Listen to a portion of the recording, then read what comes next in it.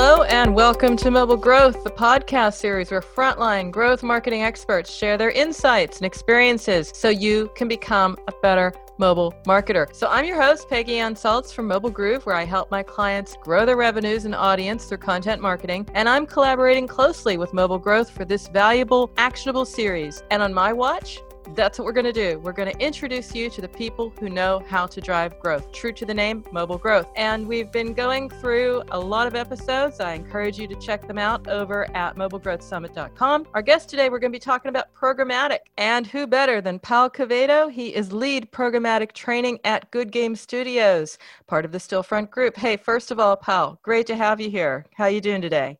Hi, Peggy. Great to be here. All excited. Thanks for inviting me.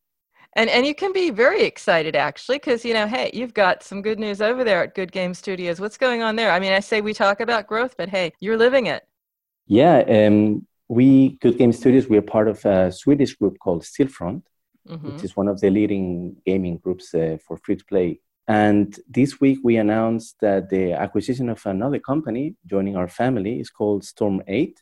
They're from the US, and it was acquired for around $300 million, as the press release says. And this company is mostly focused on Smash Up and casual games, which it's great for us because it opens up new genres.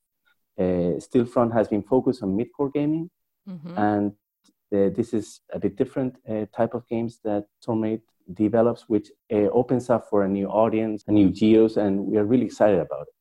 Yeah, and also, as you said, it gives you that breadth because now you've got the casual, and we all know what the reports are telling us about the casual games and that market. I did some research, mid-core is also in a great place because people who play mid-core, they're generally speaking very loyal to that, more loyal than, say, for example, hyper casual, which is usually a retention curve of about 14 days if you're lucky. So it's a good place to be. And of course, you're working in programmatic trading, your lead there, and your focus is, of course, bringing programmatic activities in-house. I'm just curious, what's the update on that? How's it going over there at Goodgame Studios? Because I recently joined, I came from another gaming company here, also based in Hamburg, and we are building up the team. We are now we are going to test several tools, several DSPs that we find.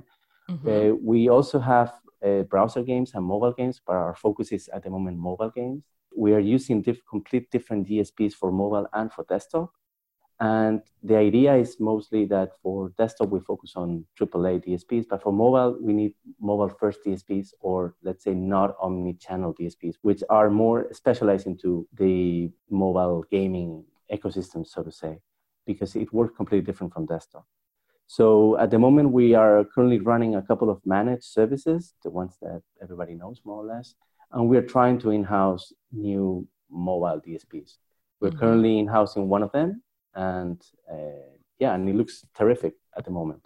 The results, we don't have any results yet because we're starting right now, but we are really looking forward. Our idea is to in-house it as much as possible with the long-term perspective of actually building our own custom algorithm. And that's the idea behind it. So what's it like in-housing a DSP? I mean, first you have to choose them. And you said mobile first, app first, even better. Some of our listeners, they're all like you, practitioners, growth marketers in the business. What does that list look like these days of the candidates you can even consider for in-housing? Well, that's a pretty good question because it's one of the toughest parts of this whole business is to actually choose the right tool, right? There's the ad tech, I would say the ad tech landscape is pretty much infinite. There's basically a new DSP every week, seems like. So what we are looking at is we try to get the DSPs that they have the most advanced algorithms. That sounds like a lot. And obviously when you're scanning the DSPs, you cannot really tell who has the best algorithm. You actually have to test them out. And for that, what we normally try to do is we try to find out if the algorithms that the DSPs actually work with are based on user level data. That's the first indicator that things should be fine. Because there's a lot of DSPs out there that have very simplified technology, but that doesn't really cover our needs.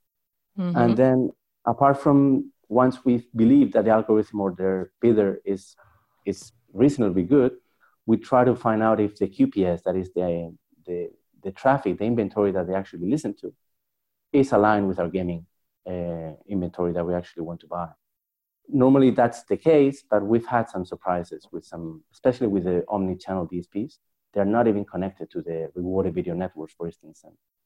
So that's another point, indirectly, another point of advice is, not only do they have algorithms that are, working and effective, but also do they have the partnerships that are effective? You said, for example, you have DSPs, you look at them and they're not really connected at all with the reward video network. So that's a red flag right there. Absolutely. Some of them are connected through BitSwitch, which sounds okay, but we'd rather have them connected directly to the video ad networks. There's also a bit of problem with the video ad networks since you could say that they backfill the DSPs, and within how they sell is in a waterfall system, and the DSPs are normally penalized into it.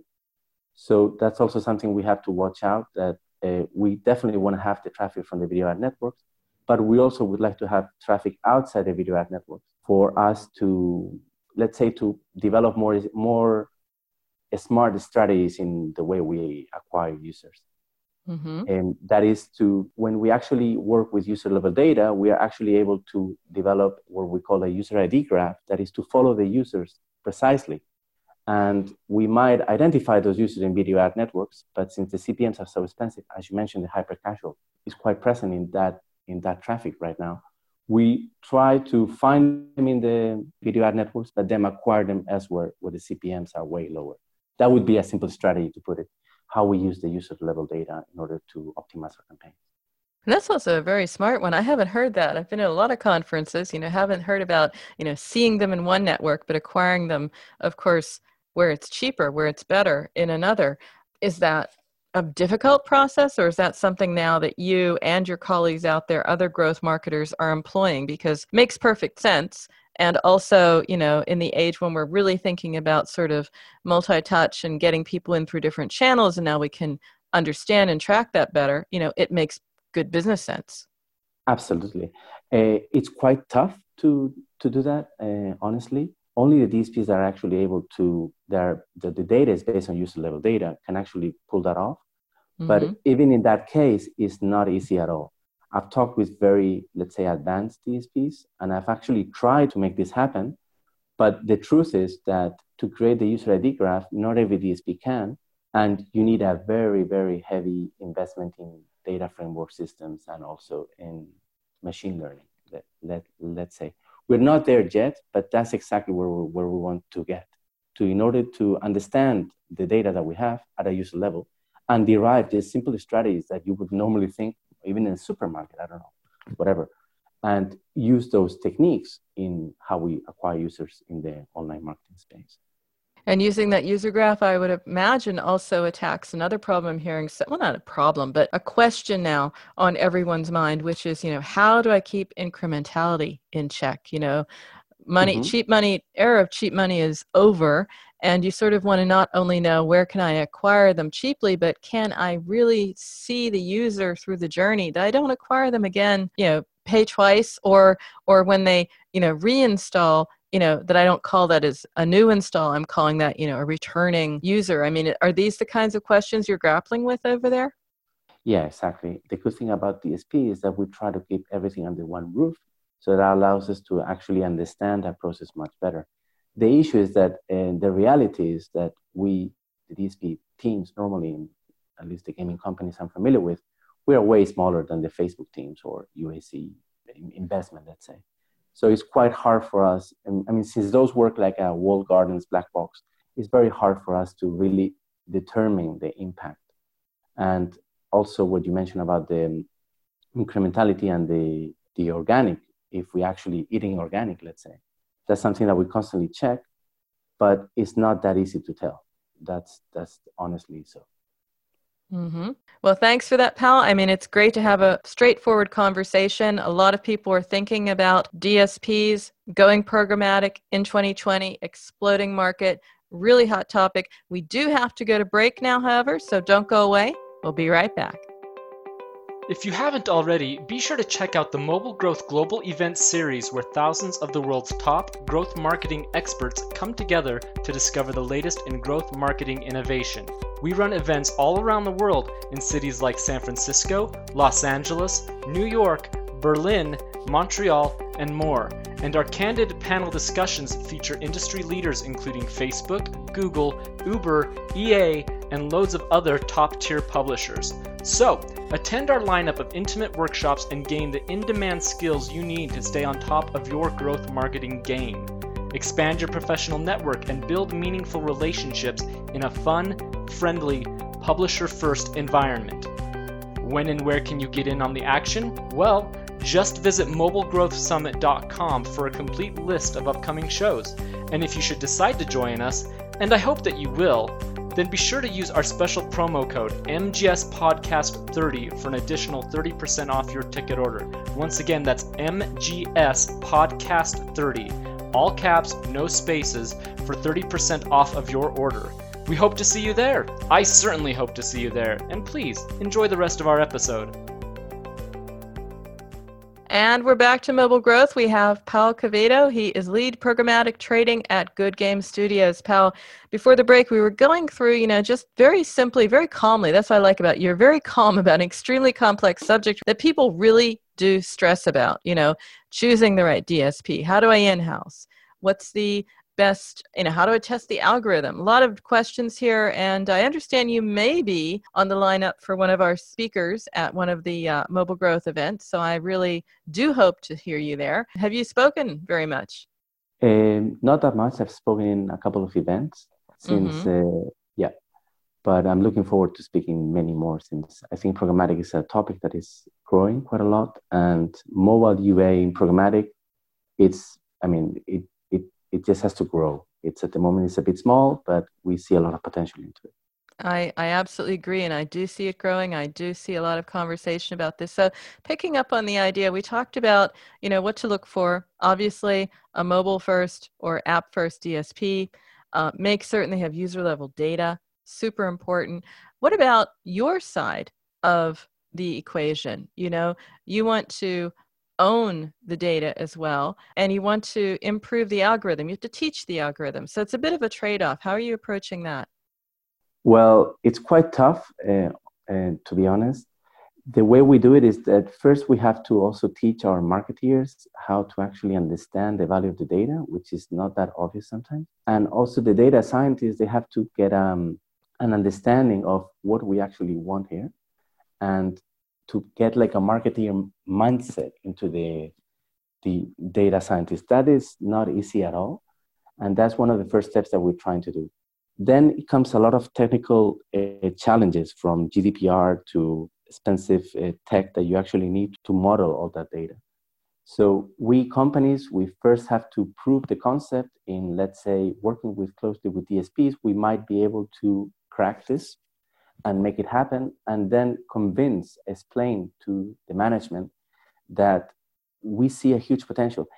The great potential that I see into in-housing DSP is that currently the DSPs, they are focused on log-level data. That is the data that we get from the auctions. They use that data to teach their algorithms, but they're missing a big part of the equation, which is what happens after the install. Right? Mm-hmm. We obviously send them events, we push them through the MPs, but that's not really the same as all the information that we have in-house, what we call our Hadoop data, the BI. So we see that the moment that we can actually merge the data that we have in our systems, the BI data, which we actually don't share with Facebook or any other partner, and we merge it with the log-level data, that could bring us such an advantage over the networks, over other different partners, that it's just a matter of time until the industry realizes, and it shifts always towards that. We're also seeing that some DSPs actually have understood this, and we see how DSPs that actually are already working with user-level data, that unfortunately not all of them do, those who do, they see that the next step in gathering data and being able to improve, to grow, as you said, is basically to get more data. Where are they going to get it from? What happens after the install?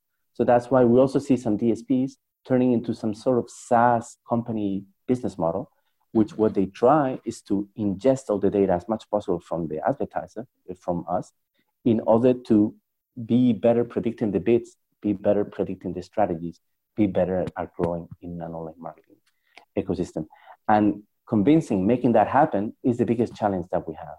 And that is something that is not going to be only us advertisers.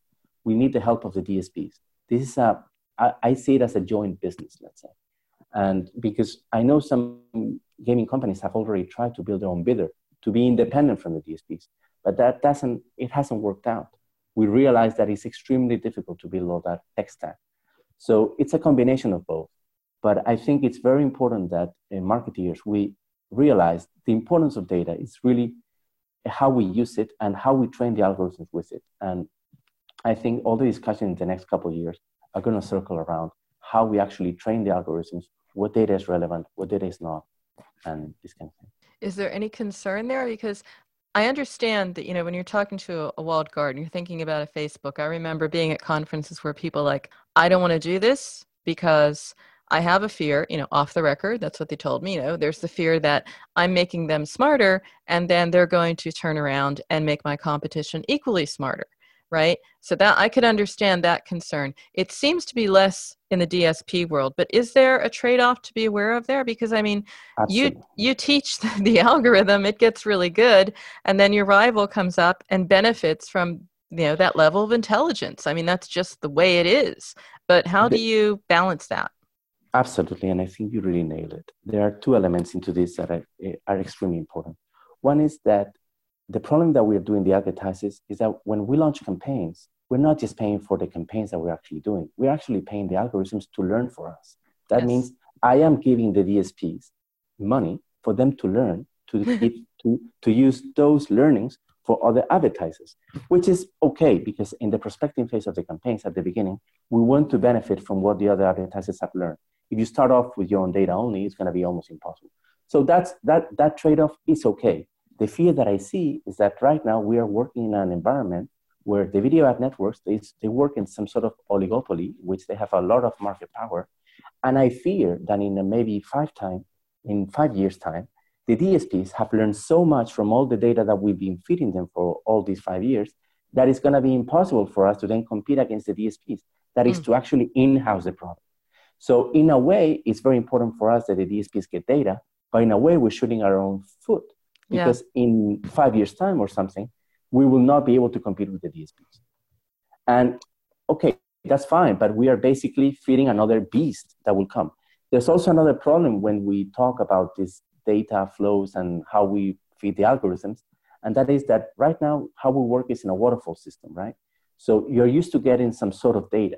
But the moment that the exchange actually changes you in the waterfall system, you will be getting new data, which will pretty much make that the data, your learnings are irrelevant because you have new data, which your learnings cannot really be applied to. So in any moment, the moment you make this huge investment of, okay, I'm going to try to model the log level data, I'm going to try to do all these different things, there's a lot of risks that you could be easily hurt and disrupted. So there's a lot of problems into this. This is things that we advertisers have to look into, but sometimes we feel it's worth taking the risk. There's also true that it's extremely expensive, and that there are also even companies out there like Sybase, Ubiquity, other third-party companies that actually provide algorithms that are specialized into that. So sometimes I feel that even if you put so much effort into in-housing certain products, the third-party problem that another company comes and makes even a better product and cheaper is there. Mm-hmm. So, but that's something you can never control. So those are elements that we constantly think about when we are thinking about how to in-house DSP and the threats that we have. Yeah. But it's great to compare notes with you because, as I said, I'm the analyst. I'm a mobile analyst over at Mobile Groove. I cover the industry for Forbes. I know how it is from that angle. Your perspective as a practitioner is fascinating because then these are the concerns you have. No answers for them. If we had an answer, hell, Pau, you'd be writing a book or you'd be on the circuit talking and giving the answer. So we can only really just think about that in terms of these are the top questions you have to have at the top of the business agenda. And we are in 2020. I'm just curious, looking out, years just kicking off, questions on your agenda, things that really concern you. We're talking about in-housing, but, is another item on your agenda perhaps also how to set up the data stack, if we want to call it that, that's going to make certain you get all the data to all the members of your team who need it and get everyone sort of on the same page? Because that's something I'm hearing a lot about too. Yeah, we actually have some sort of DMP built. Okay. And gaming companies at the end is basically like a data company. So we have all those tools, but we haven't really used them to create smart strategies. And I think that's really the importance and the key and the most difficult part of it. It's not just to have the data, it's to actually make a good use out of it. And that's where we actually have to learn also marketeers.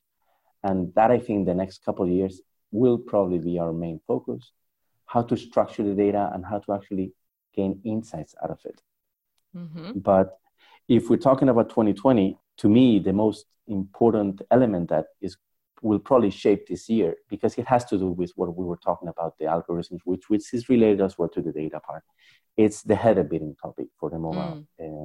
And honestly, that's what we are waiting for. We hope that will kind of like break the oligopoly that the video ad networks have, the SDK networks. And we see that could open up tons of possibilities for us to be more free and to let's say, reduce noise. The problem that we have right now is that we might have everything in place, our data, we might have all our strategies, everything is fine.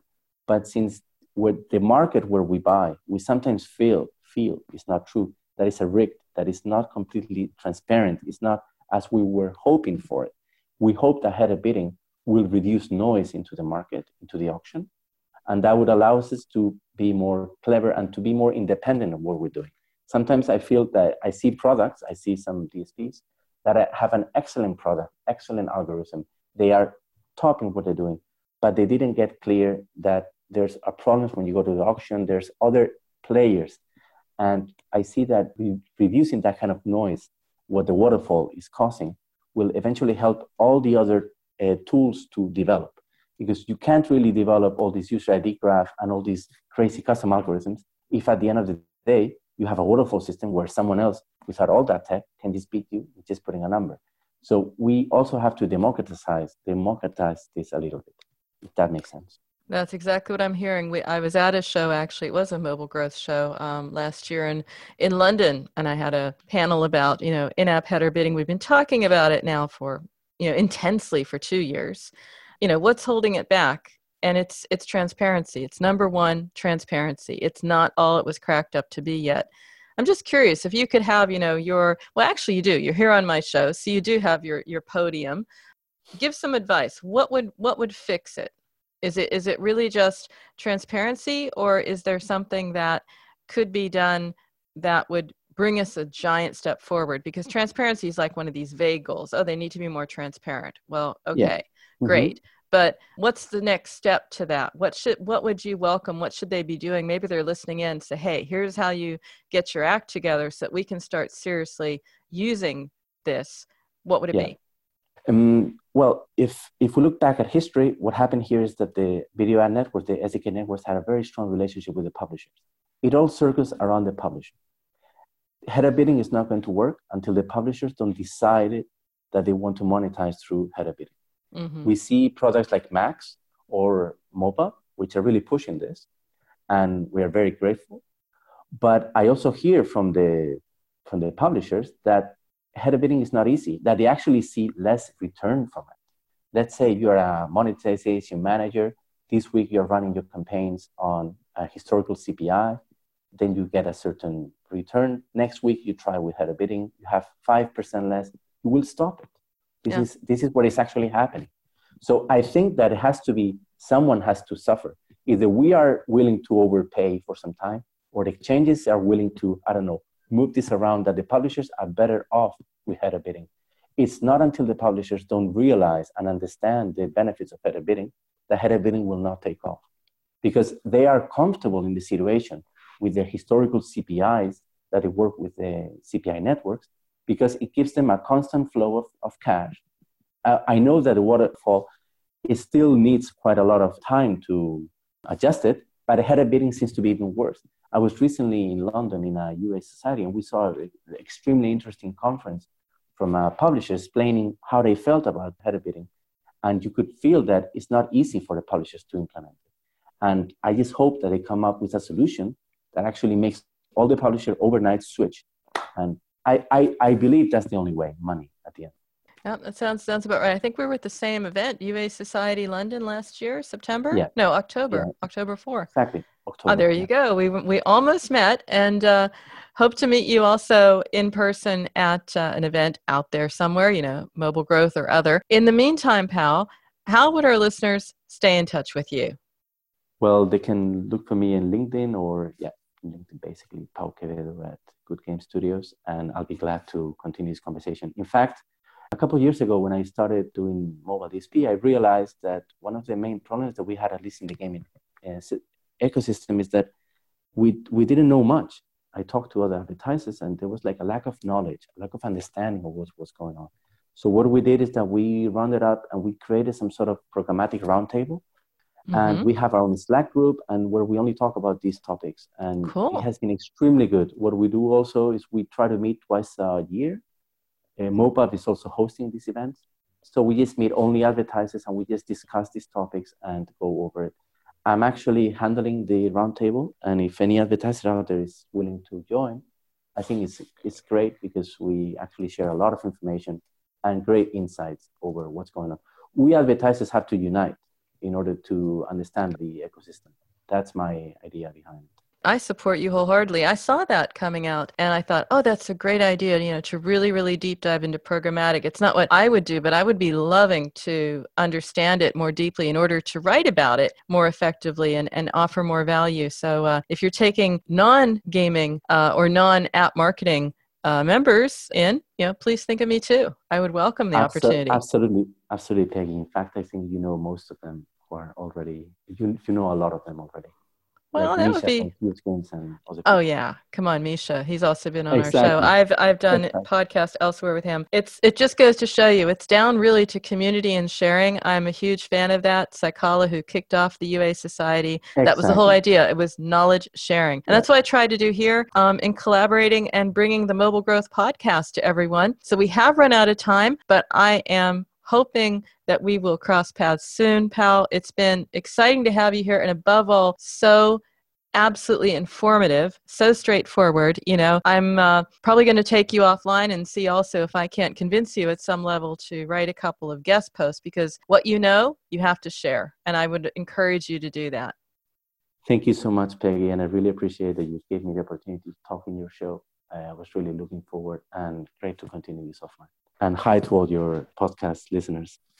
Absolutely. It is a great community. I enjoy it. Enjoyed having you here as well. And a quick reminder to everyone out there, hey, don't forget to visit mobilegrowthsummit.com for a complete list of upcoming events, hopefully one where Pau will be speaking. Who knows what's in the stars there? And don't forget to use the very special promo code MGSPodcast30 for 30% off of your offer. I hope to see you there. I also hope to see you over at mobilegroove.com, where you can find my portfolio of content marketing, app marketing services, and of course, all of the episodes of Mobile Growth Summit are on SoundCloud and coming soon to more channels, making it possible for you to listen in more ways and also to catch up. So watch for that. We'll watch for you, and we'll see you soon.